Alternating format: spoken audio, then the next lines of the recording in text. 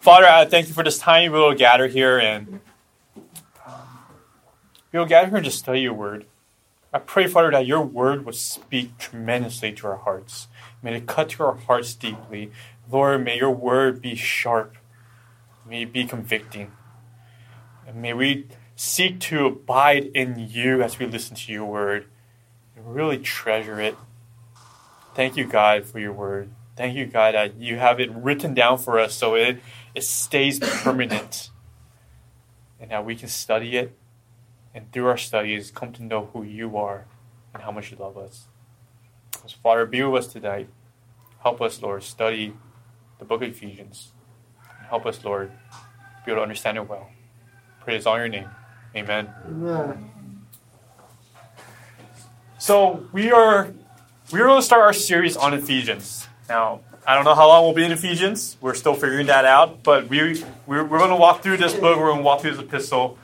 And the reason why we chose to do Ephesians is twofold. We wanted to develop a deeper understanding amongst us about God and His grace. We wanted to dig deep. Right? As PT and I were thinking about the sermon series, that's just one thing that we wanted to do was to dig deep in understanding who God is and develop a deeper theology of God. But the second thing we also wanted to do was find something that's very also applicational, that can drive our lives, so that what we learn in our heads, what we hear from these sermons, and all this theology that we're getting, doesn't become just knowledge, but becomes practical. That this theology is lived out every single day of our lives. And Ephesians does a really good job of doing that. Ephesians covers both sides of that. And we wanted to study Ephesians because Ephesians speaks tremendously about the depths of God's grace, but yet it also speaks tremendously about what it looks like to live out that faith in God. Ephesians is a popular book. Hanley quotes from it all the time. Aaron recently wrote a post saying how Ephesians is his favorite book and he reads it once a week. Ephesians made a deep impact on myself as well when growing up. I remember just reading through Ephesians, and the part about Ephesians that really gets to me, that I love reading about, was this part that talks about His riches, the riches of God's grace, which is what I'm titling this sermon series on, the immeasurable riches of grace. Because that's really what drives us all the time. That's really what brings out the fruit of our faith. It's really to understand, why it's so wonderful to be in God's grace, and all the treasures and blessings and joys we can get from that. And when we find joy in something, when we find something precious, that naturally motivates us to live it out. And so I love Ephesians for that reason. It's great. But tonight we're going to go ahead and just learn about Ephesians. We're going to only go through the first two verses, and this pretty much just going to be an introduction sermon. I'm going to cover these first two verses, talk about who the author is, who our audience is, what Ephesians is about, but I'll also go ahead and cover a few themes that we will see recurring throughout Ephesians. And as we read through these first two verses, I want to remind you guys that we're reading through a letter. And in the letter, usually in the New Testament, the first two verses, the first couple verses, is an opening statement from the author to his audience. And many times we kind of scan over them. And I want to go and encourage you guys, to remember so that those verses, that both the opening and also the ending, right? A lot of times at the end of the letter, we have the author saying, hey, greet this person, meet this person, greet this brother with a holy kiss. Right? And we have all these different statements, and a lot of times we glance over them, but they're written in God's word for a reason, and they're edifying. And we believe God's word, all of it, is sufficient for us, and it's good for us. We should pay attention to them. And so there are nuggets of gold to dig out these first two verses. And so you guys have your Bibles, go ahead and turn to Ephesians chapter 1. Ephesians chapter 1, we're going to look at verse 1 and 2. Ephesians chapter 1, verses 1 and 2. I'm going to read this for us. This is God's word. It says, Paul, an apostle of Christ Jesus, by the will of God, to the saints who are in Ephesus and are faithful in Christ Jesus. Grace to you and peace from God our Father and the Lord Jesus Christ. The first thing that we see is the author. The author is Paul, the Apostle Paul. Paul, an apostle of Christ Jesus by the will of God. Here we have a description. Paul describes himself as an apostle. An apostle in Greek literally means, not send, but sent. Sent one. Sent one. And here he's specifically sent by Christ. Christ is the one who is sending him out. Right? And Jesus Christ sends him out as a messenger. Apostles are messengers. They carry a message. But they don't carry a message for themselves. They carry a message for the person who's sending them. And here Christ sends Paul out and all his other disciples out as apostles, as messengers to carry the gospel. And Paul later on describes himself specifically as an apostle of the Gentiles. And so his specific calling is to carry the message of the gospel to the Gentile nations. And here, Paul also describes himself as an apostle by the will of God. Meaning, Paul is not an apostle by chance. He didn't just get up one day and say, hey, you know what? I want to go out and do this. Paul was called by God since the beginning to carry this message. The will of God is sovereign. The will of God leads. The will of God will be done. And God called Paul to be his apostle, which leads then into the first thing that we see in Ephesians, and that is God's divine will. God has a sovereign plan of salvation for his people. He has a sovereign plan, and that plan will be carried out. And when we say God has a sovereign plan for his people, that includes you and me, guys. That God has a plan to save us. That was since the beginning. He had a plan to save us. And it's wonderful to think that way. God's divine will isn't a small theological topic. This is actually more of a theological framework. It creates a foundation for us. Upon God's divine will, we can understand pretty much the rest of the Bible. And Paul understands God's will well. Because Paul realizes that he is probably the least likely person to be called to this kind of ministry. Right? Paul will always go back to his testimony and always remind people that he was once an enemy of the Christian church. He was once a persecutor of Christians. Right? He set out to destroy the church. But yet on the way to Damascus, God called him to be his servant. And that was a miracle.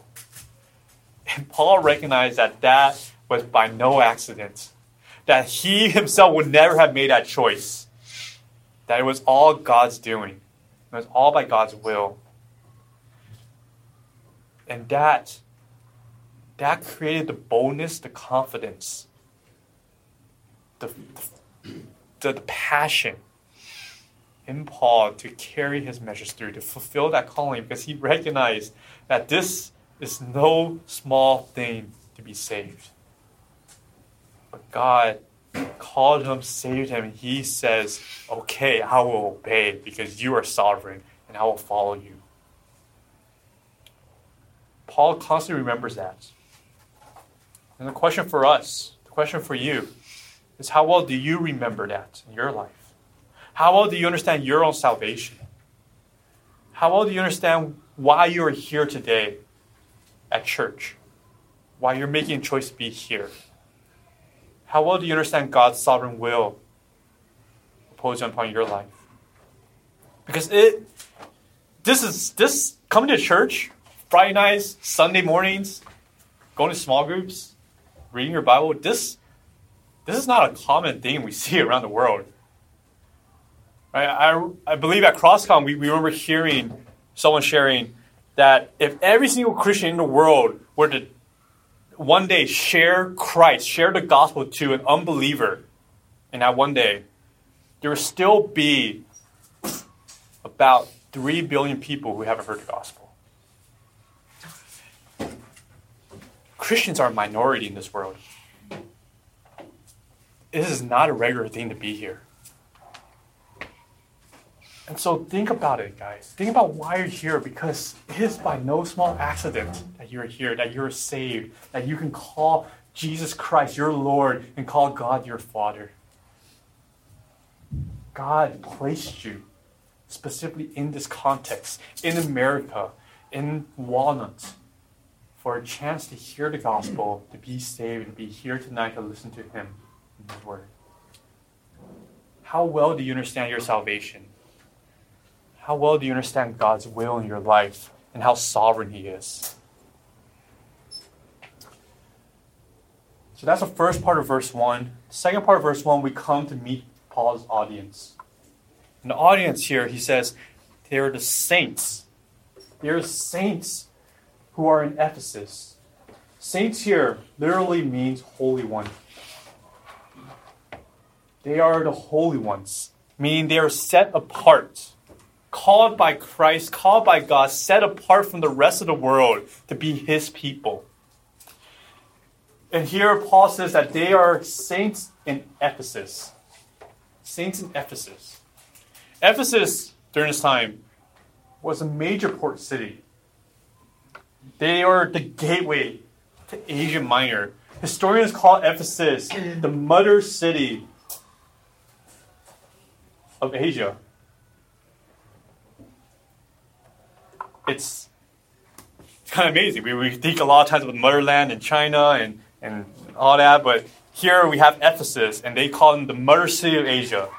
Ephesus was an international city. A lot of trade routes went through Ephesus, and so it was a big city. It was a well-off city. It was an influential city.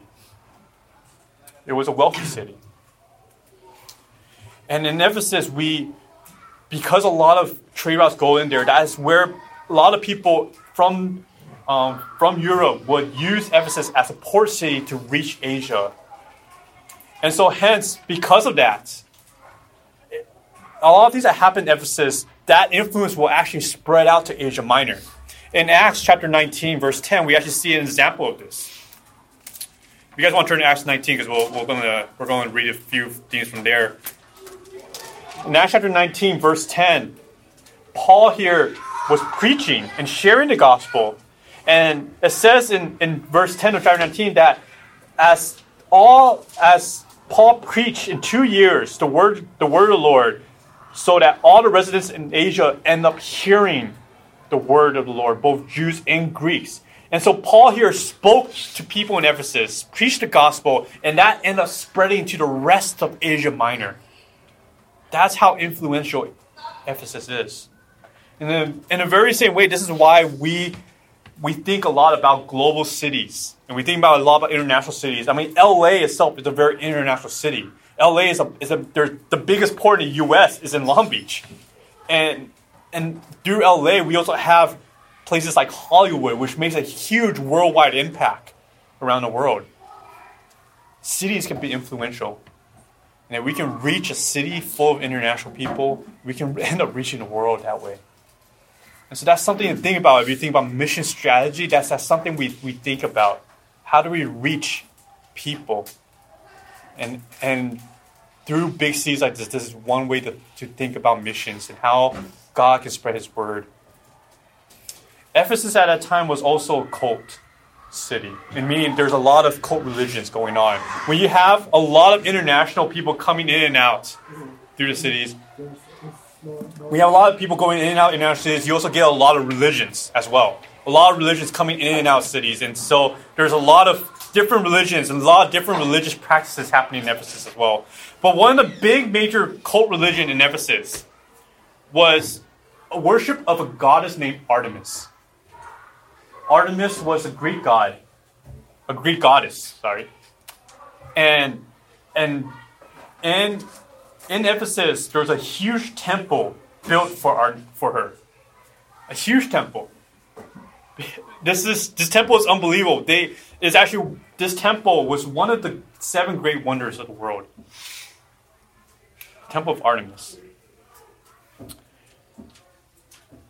And we see here, if you look with me at Acts chapter 19, starting from verse 24, we see here a little bit about who Artemis is and what people gain from worshiping this goddess. So during this time, Paul has reached Ephesus. Paul has preached in Ephesus for 3 years. This is 3 years during his missionary journey. This is the longest time Paul stayed in any city. So just think about that. Paul reached a lot of different cities, planted a lot of different churches, but he spent the most time in Ephesus.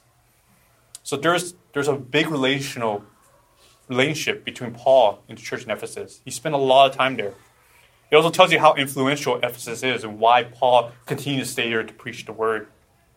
But in verse 24, we see some opposition to the word of God. In verse 24, we meet a man named Demetrius, and it says, a man named Demetrius, a silversmith who made silver shrines for Artemis, brought no little business to the craftsmen. These he gathered together with the workmen in similar trades, so similar trades as building silver shrines for Artemis. And he said, "Men, you know that from this business we have our wealth. And you see and hear not only in Ephesus, but in almost all of Asia, this Paul has persuaded and turned away a great many people, saying that gods made with hands are not gods. And there's a danger not only that this trade of ours may come into disrepute, but also that the temple of the great goddess Artemis may be counted as nothing, and that she may even be disposed from her magnificence, she whom all Asia and the world worship." And we see here Artemis is no small goddess. But more than that, Demetrius and his businessmen here, they made money off of Artemis. They made money by building shrines and idols of her and sold them to people. And so they gained a lot of wealth from that. See, what drove Demetrius and his fellow businessmen wasn't necessarily their love for Artemis, their worship for her. It was the wealth, the business that they can gain from her. And the thing with Christianity is that you can't do that with Christianity. You can't gain earthly wealth from Christianity, from the gospel. Right? And throughout Scripture, we learn that God is an invisible God. You should not make an idol out of him. You should not craft any images of him. And our God cannot be formed, cannot be contained in any image. Our God is greater than that. Our God is unknown, and he is unseen. How can you make any business off of that? You can't create any material goods from that kind of truth. And so the world will always be against Christianity. Because with God, you cannot gain wealth in this world. And the world can't stand that. And even today, we will face that. We will face that truth. That we will face opposition. Because this world can't stand a God that cannot benefit them here in this life now. God will always work for his own glory. And it was out of this kind of opposition that the church of Ephesus is born. And Paul loved Ephesus. And Paul would, as on his way back to Jerusalem, he actually met with all the elders in Ephesus. And he encouraged them to continue strong in the faith. Continue learning, to deepening their faith. To continue preaching and edifying the flock. Because he knew the type of people in Ephesus. That people like Demetrius will be there. Will constantly try to undermine the gospel. And so Paul encourages them. And that's also one reason why back in our letter in Ephesians, Paul emphasizes over and over again about the immeasurable riches of God's grace. He uses that term multiple times. The richness of God's grace. Because there is indeed wealth found in God's grace. But it's not the type of earthly wealth that we think of. It's in heavenly wealth. And there's blessings and joys and treasure beyond imagination when we stand in God's grace. Blessed is the man who walks with God. That is why it is so important to remember and to appreciate God's grace and to hold on to it with our dear lives. If it does get really warm in here, just go ahead and turn on a fan or something.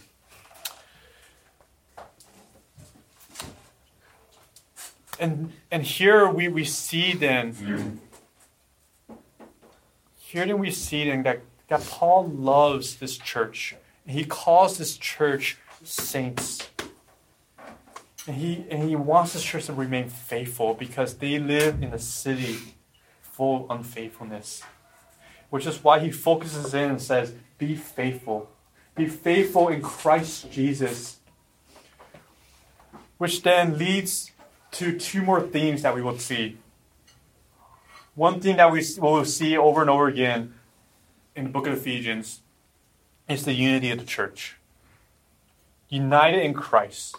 To have our identity centered in Christ. And no matter who you are, what background you're from, of whether you're Jew or Gentile, whether you're young or old, whether you're male or female, whatever social status you may stand in, if you're in Christ, you're united together as one. And there's a focus of oneness in Ephesians. And what that means is that our identity is held together in Christ. Christ is our cornerstone. And I know for many of us in college, I remember when I was in college, that a lot of times we are searching for our identities. I don't know where you guys are at now, but I know many times people say in college is where you find your identity. You're looking for it and you're finding it. I argue that in college is actually where you lose your identity. Because in college, when you reach there, you're suddenly now open to a bunch of different choices you can make and you start exploring. And you're joining one club after another. You're seeking out all these different things, trying these new things, jumping from one friend group to another. You're even trying out majors. And you don't know what major you're in. You're testing one class after another. And you're just trying to find yourself. And yet what you end up doing is you end up losing yourself. And you don't know who you are anymore. And a lot of times you don't regain that until after college when you're starting now grounded and trying to live your life out. A lot of times in college you get confused. I remember falling in that state before too. But guys, remember your identity in Christ. Remember that your Christ comes first and foremost. Remember that the unity of the church, that this is where you belong, that you belong to a body that is worldwide, be cross-cultural, international, and that it brings us all together because of one person, because of Jesus Christ. What is your identity right now? There's a fallen Christ.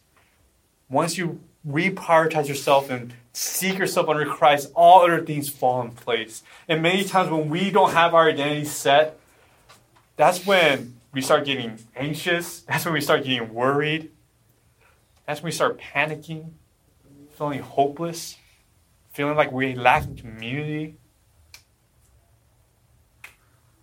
Guys, our identity is important.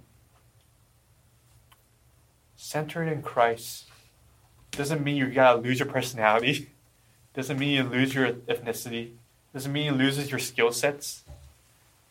But it does mean that you find yourself back to the original purpose of why you're created. To worship God for your life. And you're going to do that alongside with brothers and sisters doing the exact same thing. And guys, the body, the unity of the church is beautiful because it's a focus of oneness, and yet Scripture constantly tells us that everyone's gifted in different ways. And that's beautiful. This diversity, yet oneness that happens within the church. And we will see that throughout Ephesians. Another thing that we'll counter is the importance of truth. Right? Back in verse 2 when it says you are faithful in Christ Jesus. The only reason you can be faithful, the word for faithful here, the only way you can be faithful is if you're anchored, if you're like a rock. A lot of times when we're talking about faithfulness, we have that imagery of a rock. We have that imagery of an anchor, something that's steadfast, something that will not swerve to and fro, that will not waver, something that will stand firm and strong. That is faithfulness. But the only way to be faithful is if you have a good and grounded understanding of truth. Therefore, guys, the importance of studying God's Word, the importance of reading God's Word, to be in it all the time. God says, God says to be in His Word so that you can be rooted there, grounded. The way to be faithful is by understanding the importance of truth. To recognize that truth is necessary in our lives. Truth is necessary in our faith. That our faith isn't an emotional thing. Isn't just an emotional thing. But it's also one that's grounded in rock solid truth. Study the Word of God. If you feel like your faith is weak today, I encourage you to go back to God's Word. Study God's Word to anchor your faith and to strengthen it. Then, in verse 2, we come across the greeting. Paul's greeting, just like his greeting to so many other letters, he talks about grace and peace. Grace to you and peace from God. Here we got a very common greeting back then, right? Back then, and they'll constantly use the phrase grace to you. But here, grace and peace for Paul means so much more than just a greeting. Paul uses this word for grace so many times throughout Ephesians. I forgot the number, I didn't write it down. But the commentaries always make note of it, that this word grace is used multiple times throughout Ephesians. Grace here talks about undeserved merit. Undeserved merit that we receive from God. Undeserved merit of His grace. That God, we gain salvation not because we earned it, not because we're worthy. We gain it because He has given it to us as a gift. Then we have the word peace. Whoops. I didn't mean to do that. We have the word peace. And in peace, we have the exact same thing. Where Paul uses this word over and over again in Ephesians. And when we talk about peace, we're talking about a relationship with God. When we don't have peace, that's when we have anxieties, right? We have panic attacks in our hearts because we don't have peace. When we don't have peace, we find ourselves unstable, insecure. But God, when we have peace with God, when we are no longer His enemies, we're no longer rebels of Him, when God shows us peace and we have peace with God, we find ourselves secure and firm in Him, suddenly with hope in our lives. And it is great to have peace. Peace refers to our relationship with God. Grace refers to our undeserved merits that we receive from God. And that is the whole point. Both grace and peace does not come from us. They are sourced by Paul here has two places, but it's sourced really just from one person, God. But here he refers to God the Father and the Lord Jesus Christ, the source of our grace and peace. And within these two phrases, we find then two more truths, two more themes throughout Ephesians. First, the adoption of us as sons, right? With God as our Father, we are now adopted into His household, members in Christ. And in Ephesians, later on, Paul calls his audience children of light. There's a reminder of that God has brought us into His family. And it's all done in Christ. And it's amazing to behold. And it's wonderful to know that we have a family and we can call God Father. And there's that close-knit relationship that we can have with God Himself. And then we have a theme of the Lordship of Christ. The Lordship of Christ. Over and over again in Ephesians, we will have the phrase in Christ. In Christ, in Christ, in Christ. Paul emphasizing that over and over again, that the blessings that we get are in Christ. That our community that we have is in Christ. That the love that we're living out is done in Christ. Because when we receive salvation, we're not calling Jesus Christ not just our Savior, but we also call Him Lord. And we will live our life under His sovereignty. Paul here emphasizes Jesus Christ as our sovereign King.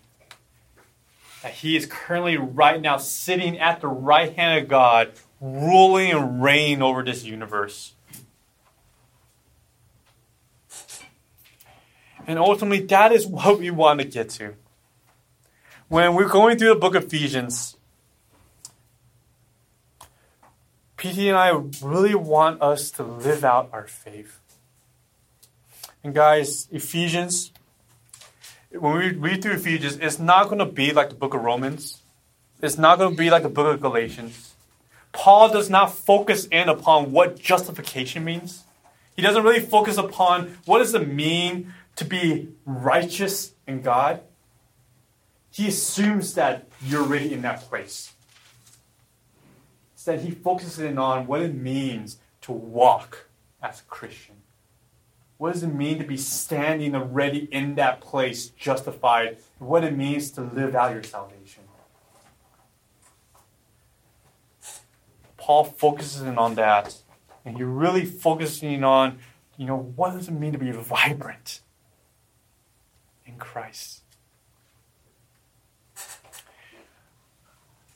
I can't wait to preach through this book with you guys. And guys,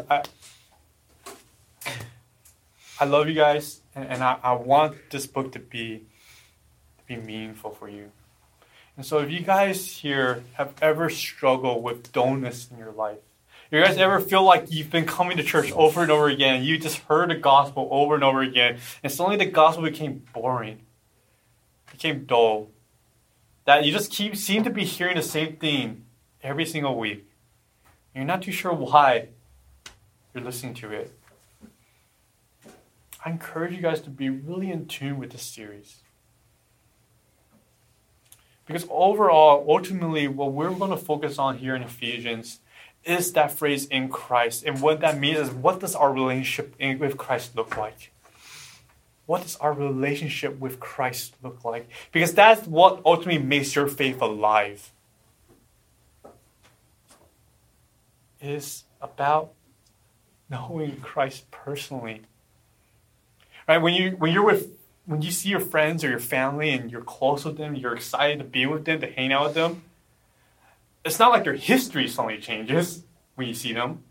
You probably know so much about them. You probably even know what they did for the last several weeks. It's not like much information has changed about them.